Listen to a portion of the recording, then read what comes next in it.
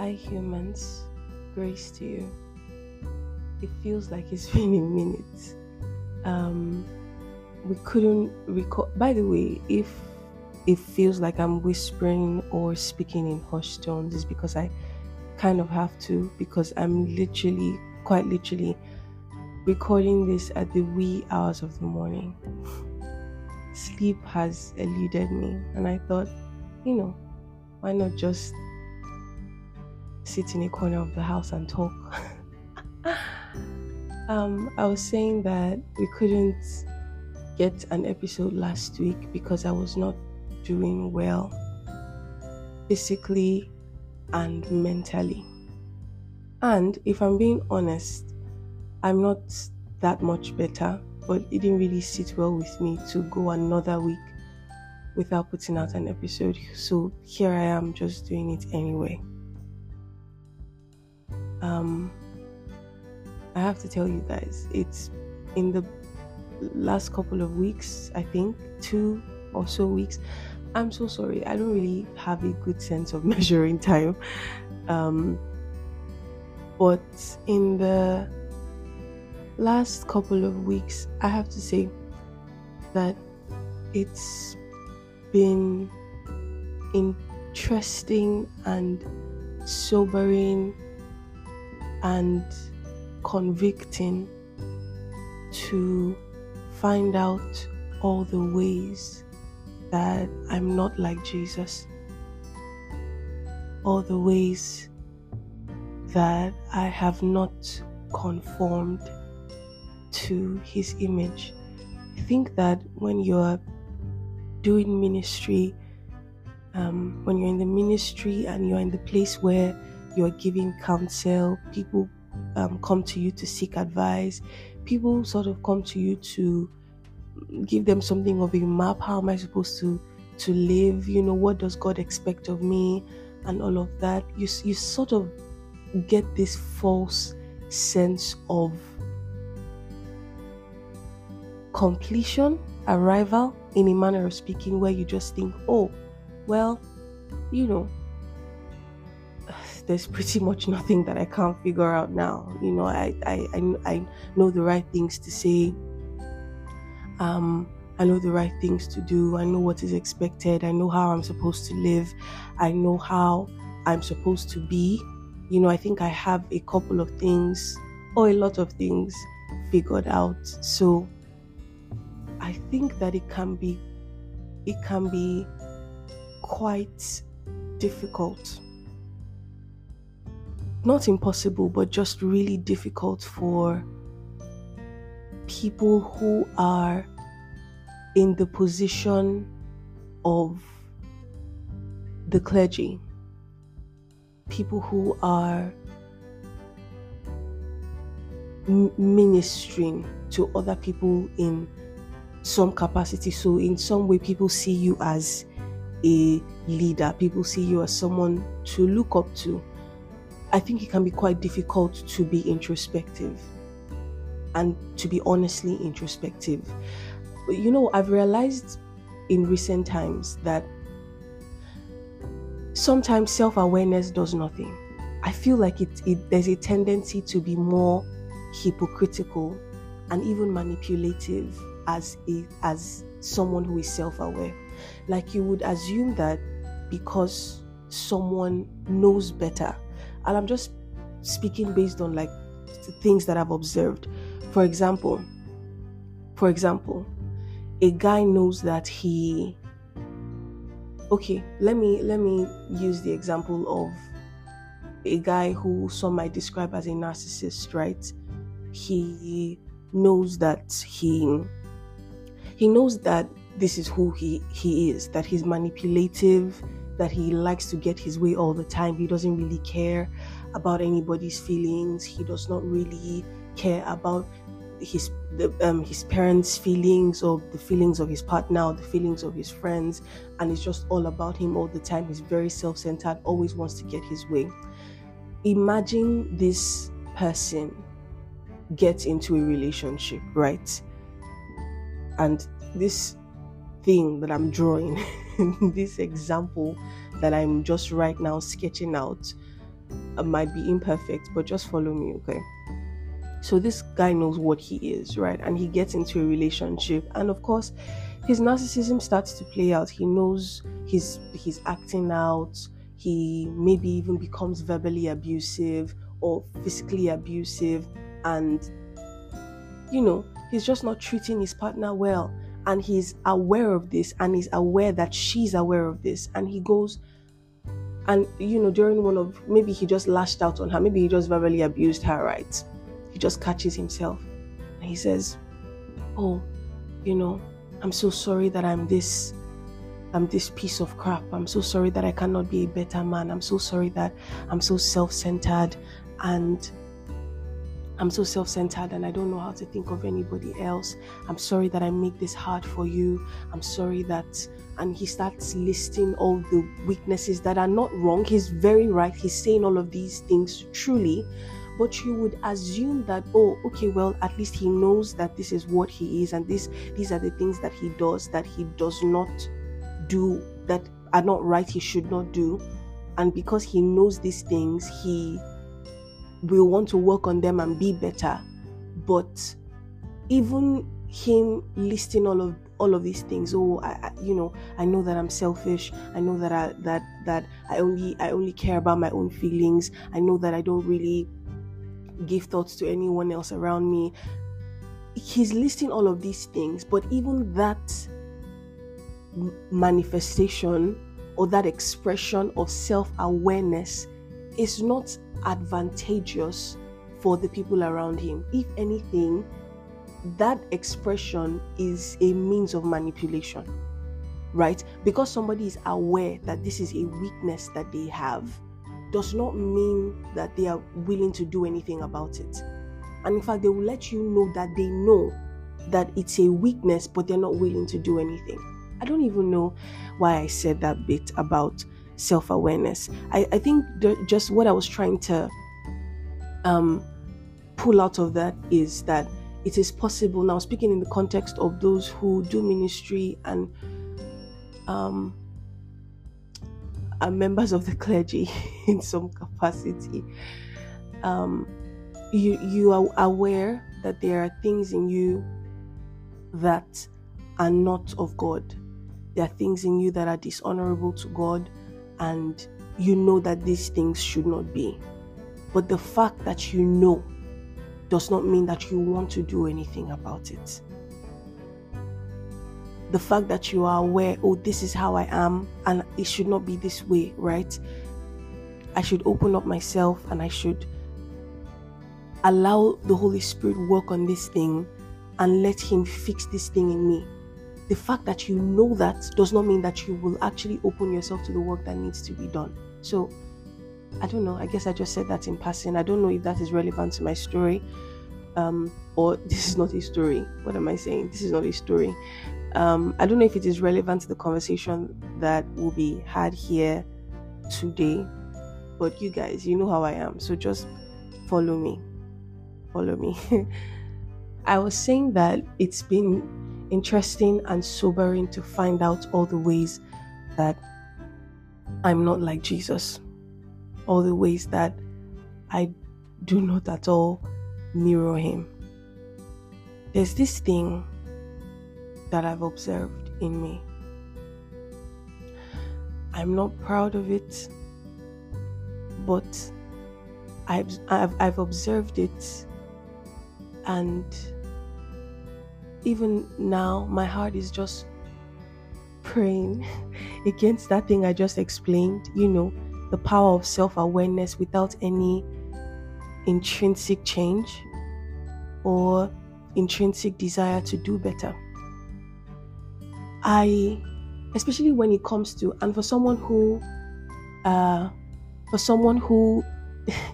did, okay, well, let me not digress too much. So, I found out that when it comes to hurts, when it comes to emotional wounds, I don't like to talk about stuff. I don't like to air things. I don't like to wallow in things. especially matters of my heart and my mind, hurts of my heart and my mind. And I know that this is not good emotional hygiene, and trust me, this is not just self-awareness talking. This is someone who recognizes it, who is now at a point where they realize that this can cripple very important things in their life.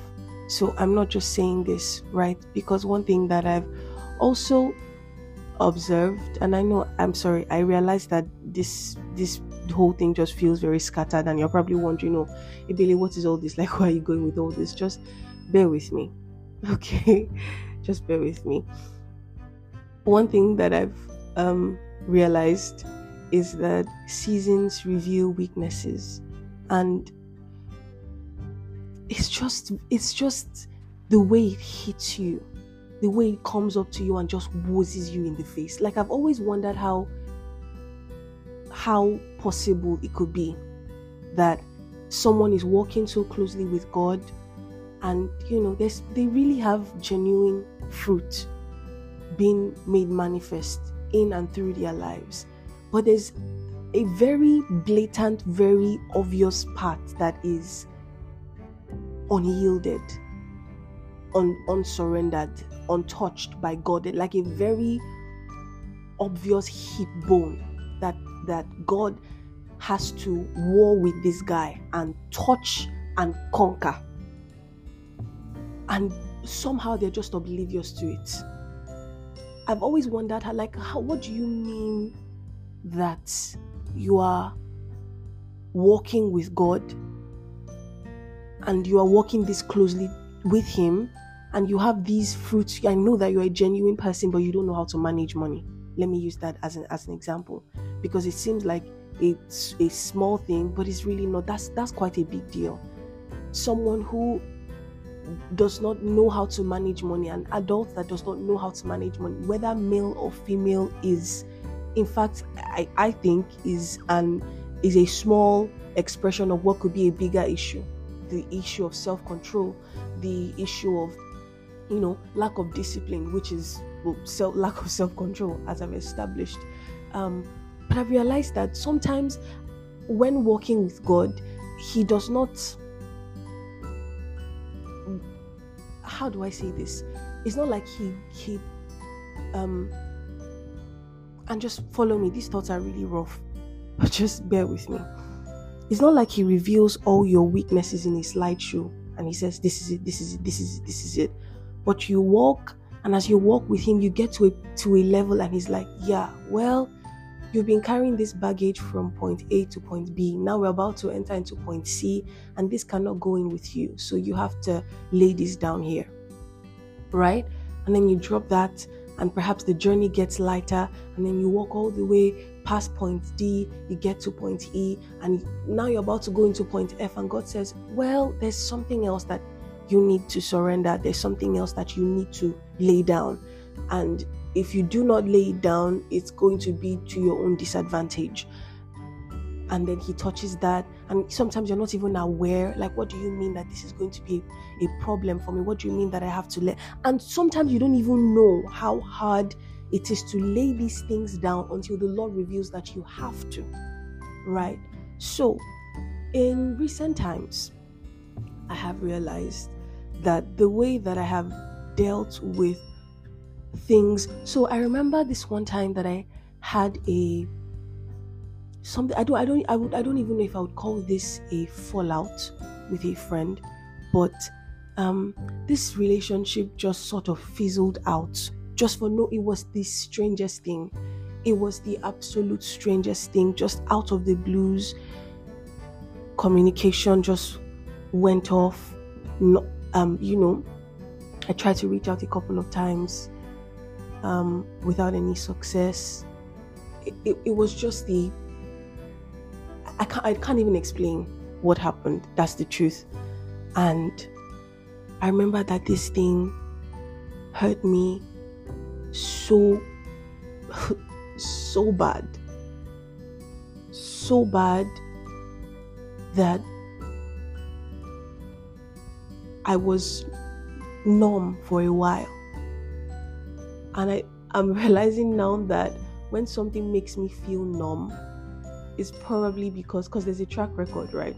When something makes me feel numb, it's probably because I'm in too much pain to realize how deep the pain is. And so I just call it numbness. But I was so numb.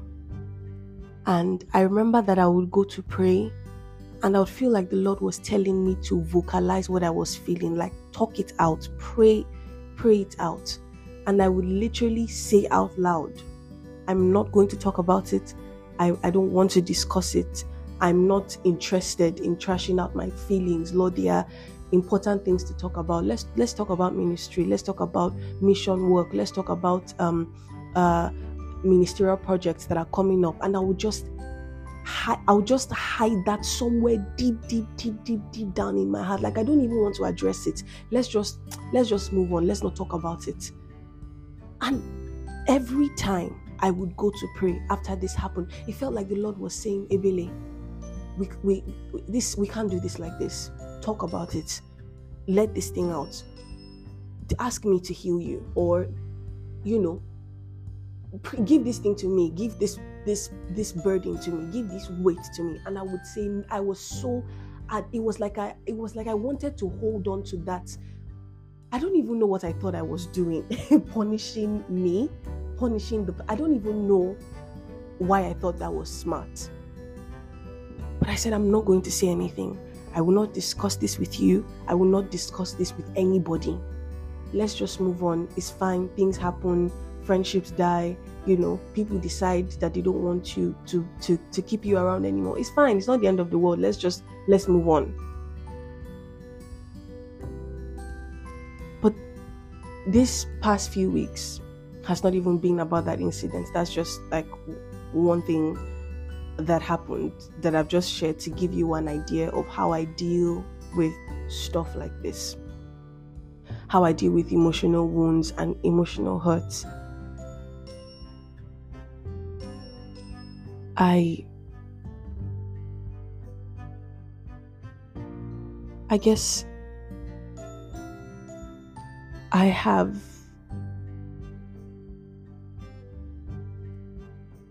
in the last 5 or so years, I have thrown myself so as immensely as I can anyway, as I could have, into the work of ministry. And from afar we will talk about relationships, from afar we will talk about marriage, just about the idea of the whole thing. And we would say, oh wow, when we get married, or when it's time to get married. And it just seemed like this.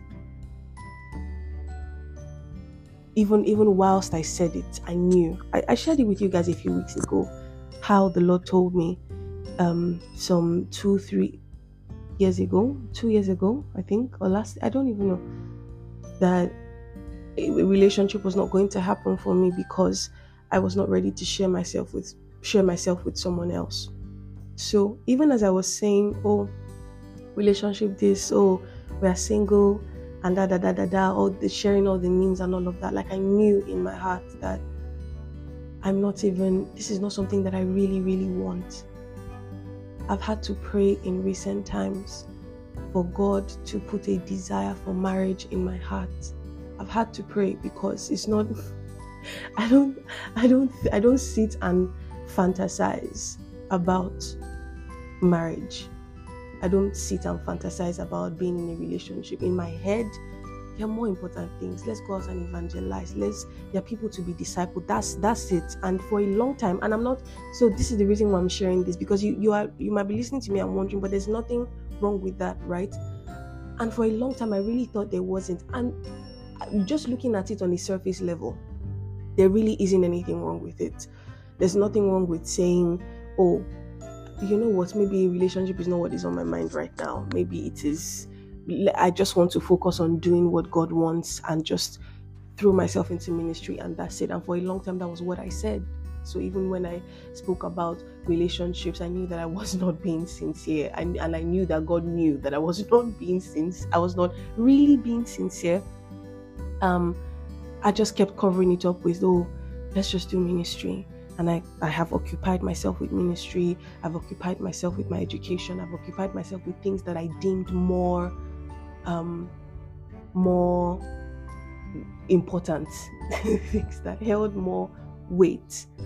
What did not occur to me, and this is why I said that seasons reveal weaknesses. You don't know that there's a hole in your roof until rainy season comes. You don't know that your net has a tear until it is nighttime and mosquitoes can fly in. You don't know that there's a hole somewhere in your kitchen until it is nighttime and the rats gain entrance and you realize, oof, that's an untended place, or that's a place that I have not covered properly. That's a spot I have not dealt with properly. Seasons reveal weaknesses. As I have slowly neared, or as I am slowly nearing what I believe might soon be a season where God will have me go on the rest of my journey with somebody else as a life partner, I am realizing it is becoming much clearer to me how I have used God and the things of God and all the other excuses that I had as a cover-up for not dealing with things. So I have said, oh, I just want to do ministry and just want to focus on ministry. I just want to focus on God, and that's not a bad thing. But I was not saying that because it was a God-given desire or a God-given appetite or anything of the sort. It was a cover-up for the things that I did not want to address. It was a cover-up for emotional trauma. It was a cover-up for the bad examples that I had seen and experienced, the bad examples that I had lived through. It was my way of avoiding this particular area of my life. And now God is particular about confronting it. And I have been so crippled just by the anxiety. I have been so crippled by the fear. I have been so crippled by the things that I have seen, the things that I have experienced. I have been so crippled by the things that I have been through, been so afraid of a repeat episode that I have convinced myself that, oh, you know what? Please, let's not worry about this. Let's just do ministry. Let's just do God's work. There are Christians who are dying in war-torn zones. There are people who are, spilling their lives and pouring out their blood and just pouring their lives out as a drink offering. And we're here thinking about, Paul said we should not, just funny, not funny stuff like that. It's different if God has particularly chosen one and said, oh, okay, live this way. This is how I want you to live. Because I guess if scripture does say that some people have been made to be eunuchs. So I know that not everybody is going to get married, right? But if you are insistent on that because you think it is a shortcut out of not dealing with issues that need to be dealt with, that's not healthy. Number one. Number two, God is not going to stand for that. God is not going to applaud your rebellion. So even in cases like that, even in those matters of the heart and matters of the mind that you don't want to deal with, you don't want to bring into conformity to the image of Christ, God will not say, well, that's a small issue. I can no, God is not going to be a participator in your rebellion. God is not going to partake in your rebellion. So in heart, in mind, in soul, in every area of your life, if there's anything that looks like rebellion, God will fish it out. Yes, it may not all happen at once. Seasons will reveal where your rebellion is, because sometimes you don't even know that there's rebellion hiding somewhere until you enter into a season that pokes at it and you realize, wow, God, I need help.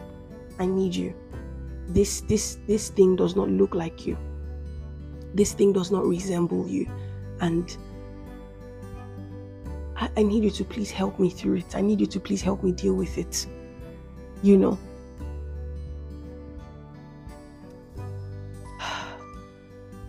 So, I guess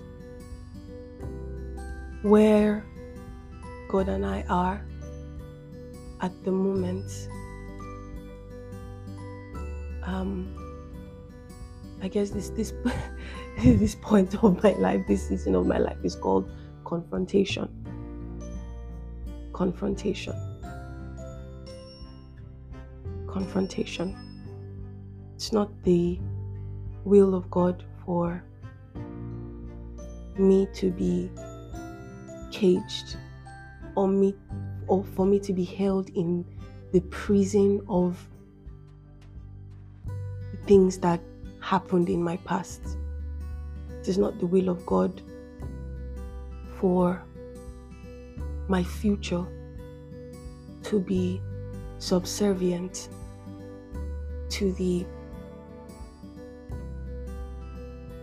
loopholes of my past, or for my present to be subservient to the loopholes of my past. That's not the will of God. So, yes,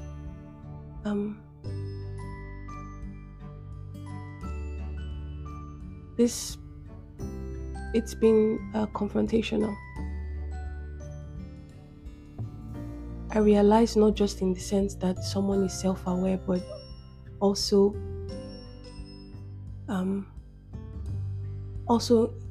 in the sense of recognizing that this is an issue and there's work to be done.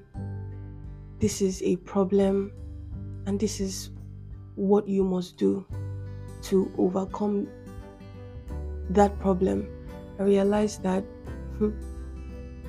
you can't keep using ministry as a cloak for things that only the Holy Spirit can fix. You can't keep using ministry as a cover-up for things that only honesty and surrender and yieldedness and vulnerability and even accountability can fix. You can't use ministry to cover that up. You can't use the work of God to cover that up. God will not permit that. God will not be a partaker in my rebellion. God will not be a partaker in my rebellion. If something looks like baggage, God will take it off of me, because His chief desire is that I become more and more like Him. His chief desire, His chief purpose for my life is that I am brought into conformity to the image of His Son. So whatever it is that will make me not look like that, anything that will supply fear or angst or cynicism to my mind, or any kind of feeling or emotion like that, God will not leave it be. He will not leave it be. He will deal with it. Because to God, there's no issue that is too big or too small. If it will get in the way of my conformity, then God, it's a problem. He will deal with it.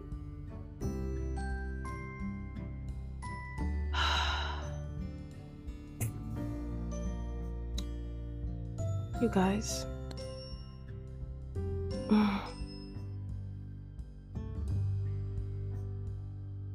but God is for us. God is for me. I have never thought of the Lord and thought, oh, that's unkind. It's always been, wow, God, you are still kind like this. You're still kind to me like this, in spite of. God is kind and God does good, and God is my Father. God is my Father. God is my Father. He's my Lord and He's my Father. He's my Father. And God will do good because that's all God can do. He is intrinsically good. He is intrinsically kind. It's not just that He does kind things or that He does good things, but that's who He is. So that's the only thing that He can do. Whatever He does is good. So we commend ourselves to God, who does all things well. We commend ourselves to God, who fixes and teaches and guides and purges and prunes. God is kind. On a lighter note, I think one of the highlights of my week, and maybe I'll just use this as my good news corner, is that I got to see Papa Chuka this week. You might hear me mention him a couple of times throughout the existence of this podcast, however long that might be. But I went to see Papa Chuka this week, and it was the first time actually of meeting him, of seeing him this year. I've not been able to see him physically this year, but I went this week and it was so nice. Papa Chuka is like a father figure in my life, and I thank God for him. So I went to see him, and it was, like I said, it was really cool. It was really fun. It's always fun to hang out with Papa Chuka. We talked about a lot of stuff, actually. It's always, I count it a privilege every time I have to sit with someone who is way wiser than me, who is not how do I say this in a way that will not sound somehow. I guess what I'm trying to say is that it's always very, very great. It's always a privilege and an amazing feeling to sit in the presence of someone who can just pour into me with wisdom and grace and kindness with words.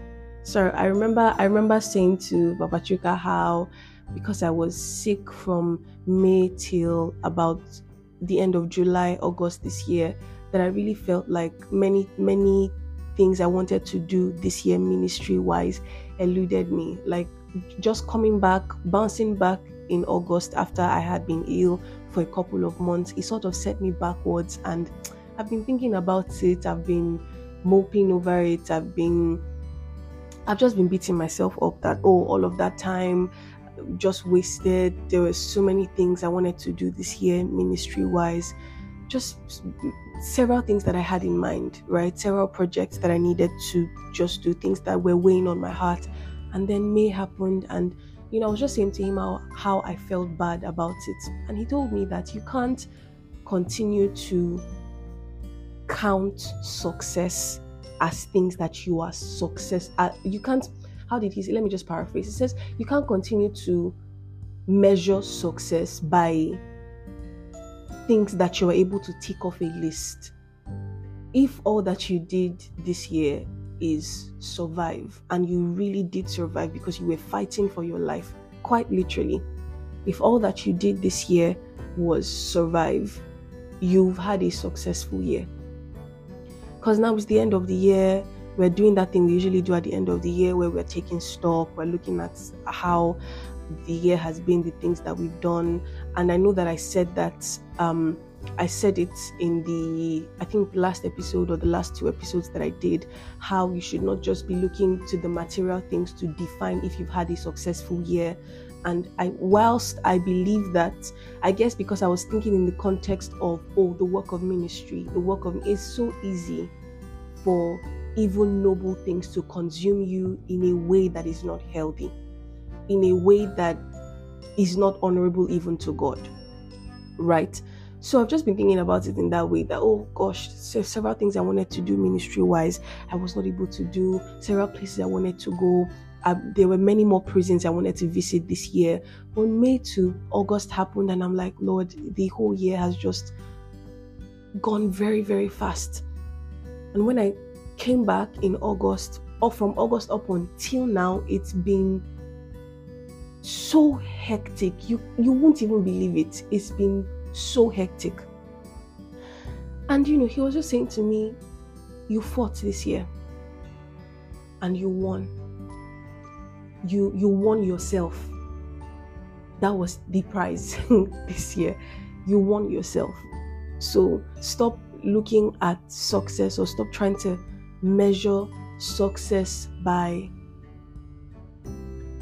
something that you've written on a list somewhere that you want to check off.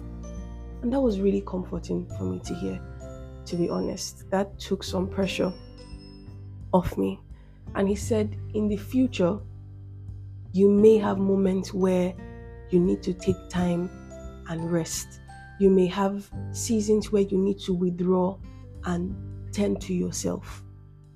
And you have to see that as success too. You have to recognize when you need to be refueled, you need to be refreshed, and you withdraw yourself from what, no matter how noble it is, because you can only do God's work when you are well. You can only do God's work when you are healthy. So if you need to withdraw, don't see it as you losing the battle. It's not a competition. Now I'm paraphrasing, of course, but you get the point. It's not a competition against yourself. If you need to take time off to rest and refresh and refuel, do that. That is success too. Whatever you need to do at any point in time to not lose yourself is successful, even if that thing is rest. So that was wise. And I needed to hear that. How are you doing? You know how we do it. Please let me know how you're doing. Just let me know how you're doing. Okay, let me ask something definite so that you know what to write in the box. Let me see. Okay, we're in December right now. You could let me know how you would describe December so far. If you feel hopeful, let me know that you feel hopeful. If you feel bleh, let me know that you feel bleh. Honestly, I'm just asking how you guys are, and I just want to know how you are. I hope that you're well. I hope that you're strong. I hope that you feel good. I hope that you're healthy in heart, in mind, and in body. I pray for you that you'll be blanketed with the love and peace and goodness of Christ Jesus. I pray that you are endued with might by God's Spirit in your inner man, that for those who feel weak, you are endued with strength. For those who feel confused, you are endued with clarity. For those who just feel so let down, so beat up, you're just exhausted, I pray that times of refreshing will come even now from the presence of God. And even whilst you're under the sound of my voice right now, that there will be a release of energy, a vivification, a revival stirring up, welling up within you, that whatever burden is weighing, sitting on your heart will be lifted, that you will end this episode feeling lighter than you were when you first started to listen. In the name of Jesus, God will meet your needs, whatever they might be, whether they are financial needs, whether they are physical needs, whether they are emotional or mental needs, God will meet your needs in the name of Jesus. God will meet your needs in the name of Jesus. I come against weariness.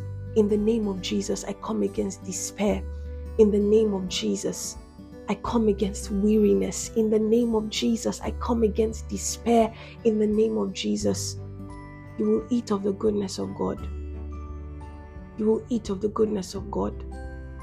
You will eat of the goodness of God. In Jesus' mighty name. Amen. Amen. So, let me just give you one light-hearted gist and then we'll call it a day. So, this week I had to go and pick up my driver's license. My driving school instructor, he has been calling me for a very long time. I've been so busy. So, I was like, if I don't do this thing this week, I will not do it again this year. And I didn't want to carry that responsibility into next year. So I picked out a day this week. It's like, oh, you're going to go with someone who also learned under him. We're going to go to there's a licensing center at a licensing office at Anthony in Lagos. So he said, this other guy that you're going with, this other student, he has a car. So I want to kill two birds with one stone. My friend will say kill two stones with one bird.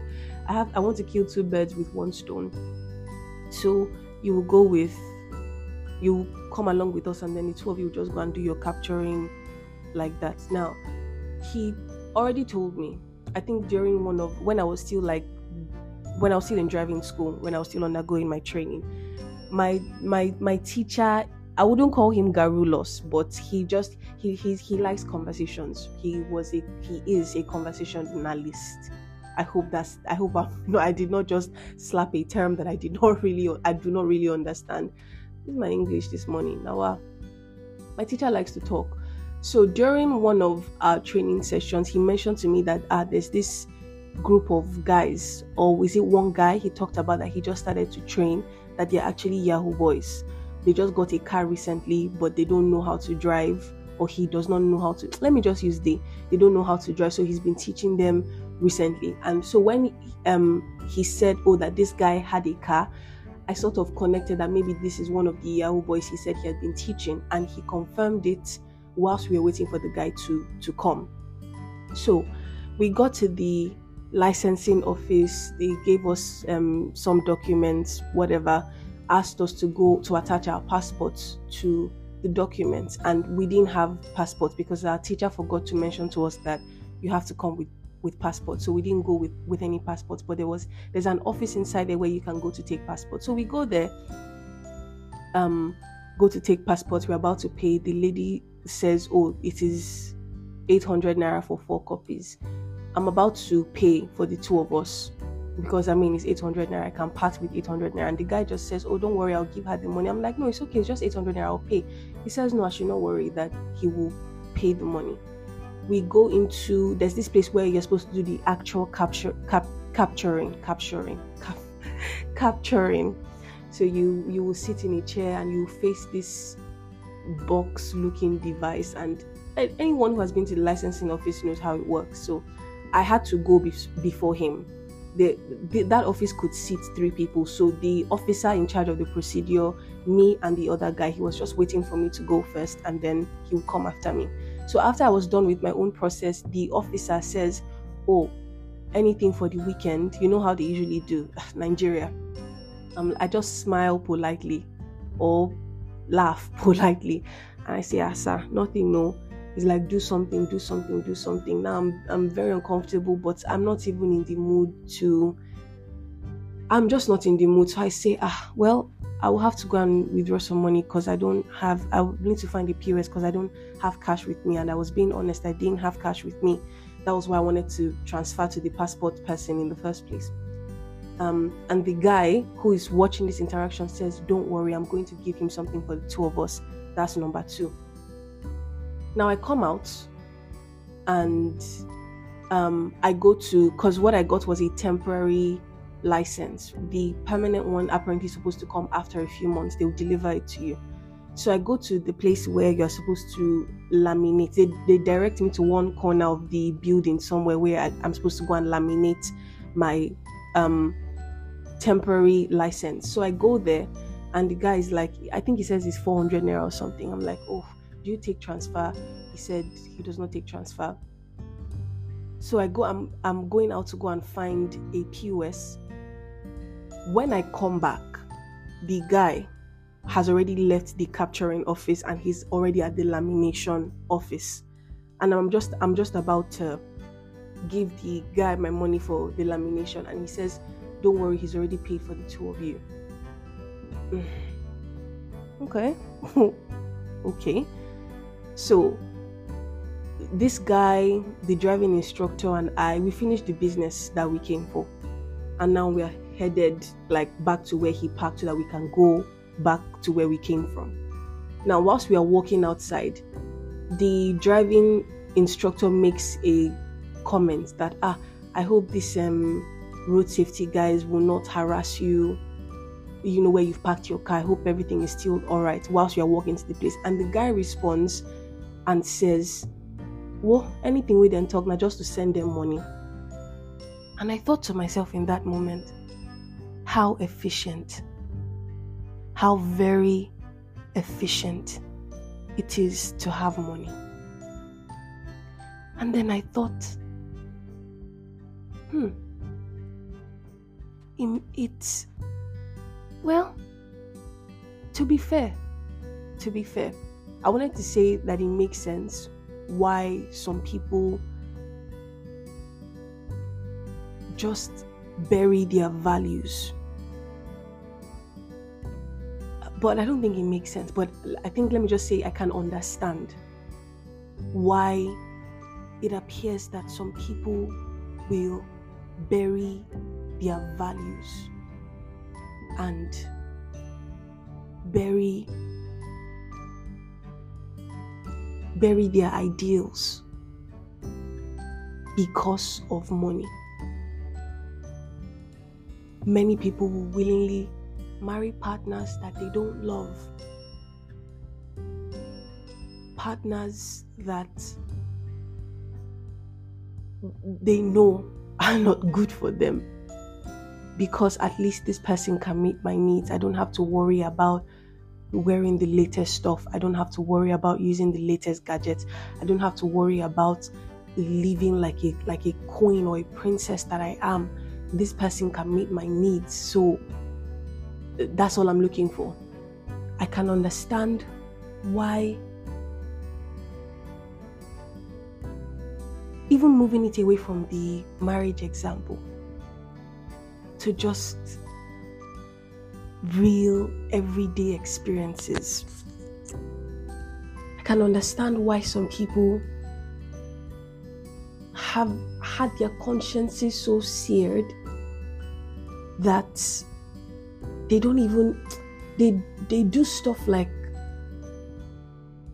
duping people of their hard-earned money, duping people of things like their school fees, their hospital bills, and they do these things without caring for the consequences, without any iota of remorse, because what is waiting on the other side, what is waiting on the other side of success in that mission is efficiency, is ease, is the ability to do anything and get away with anything and be able to easily sort out anything because you have money.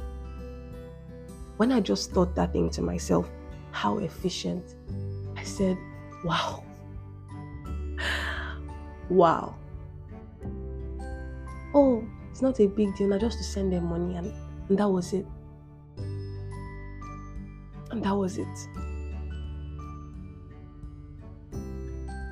I don't even know why I told this story. It's just something that I've been, I guess, thinking about since the day that it happened. I've just been thinking about it every now and then. It will just come back to me and I'll just be like, oh, the efficiency of having money and how that can cloud your judgment.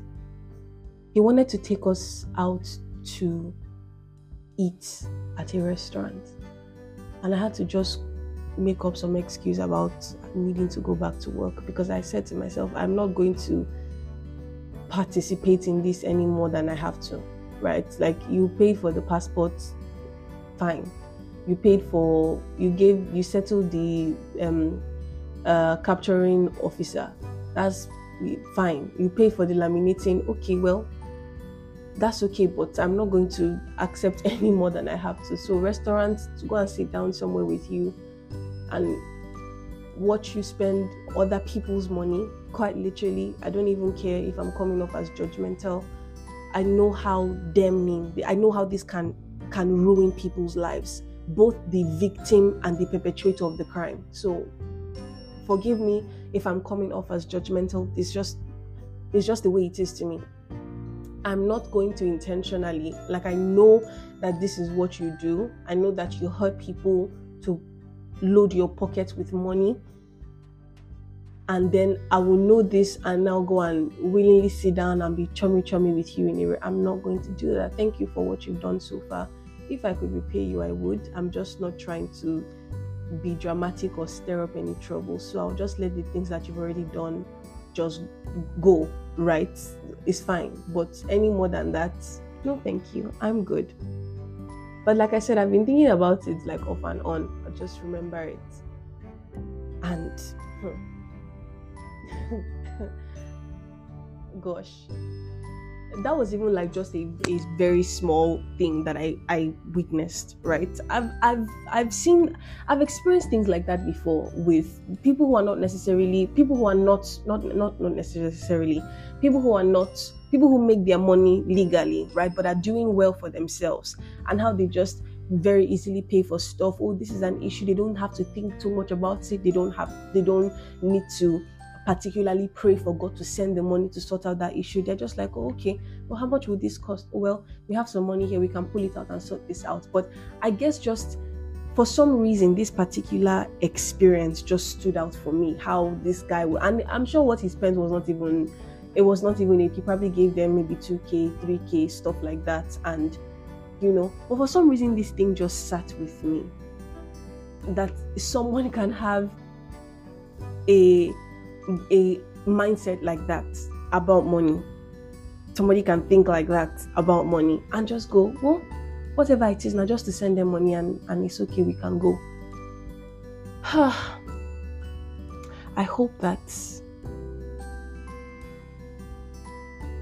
in a bid to enjoy the ease that in a bid to enjoy the ease that money can bring into a person's life, we do not lose ourselves in the process. That we do not think, oh, whatever I have to do to make sure that I never have to worry about money again, whatever I have to do to make sure that I always have money, I will do it, and damn the consequences, and I'm not going to care what happens after. I hope that we never have to be people like that. I hope that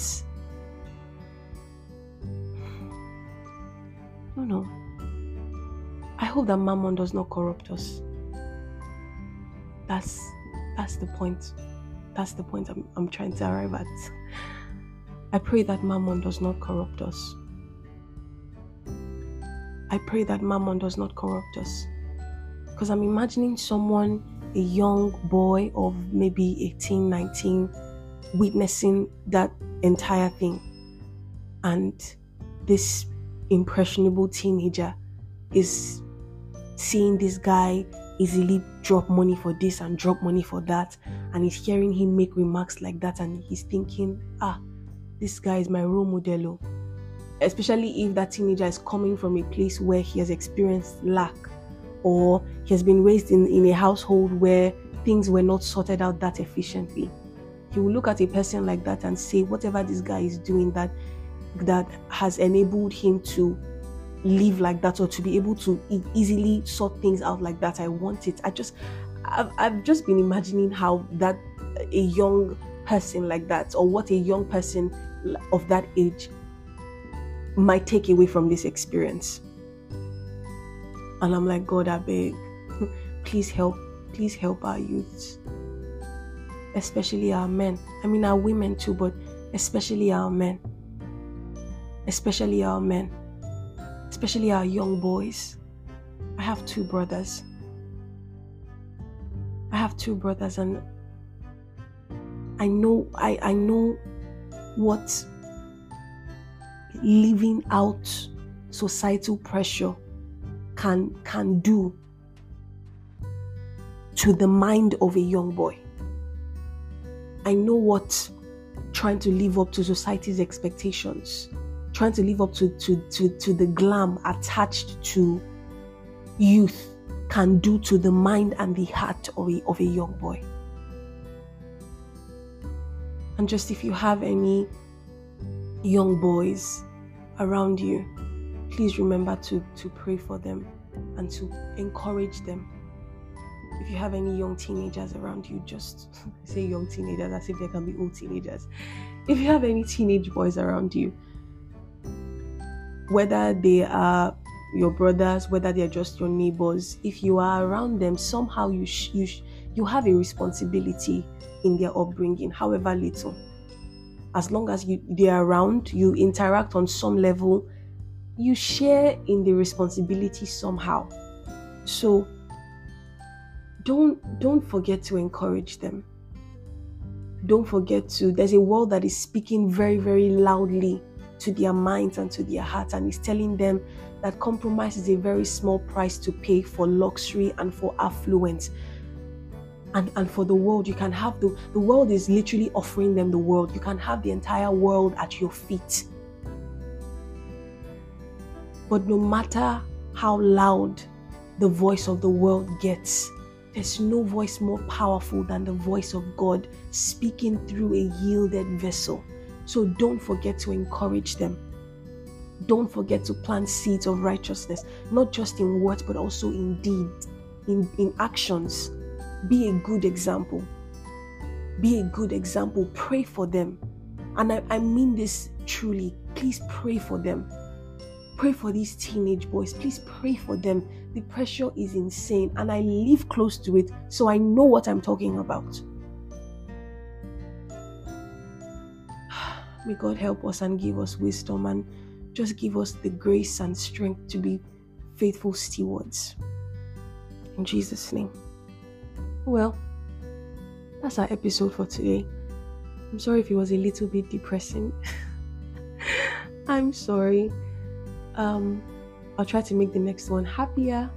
By the way, Merry Christmas in advance, compliments of the season.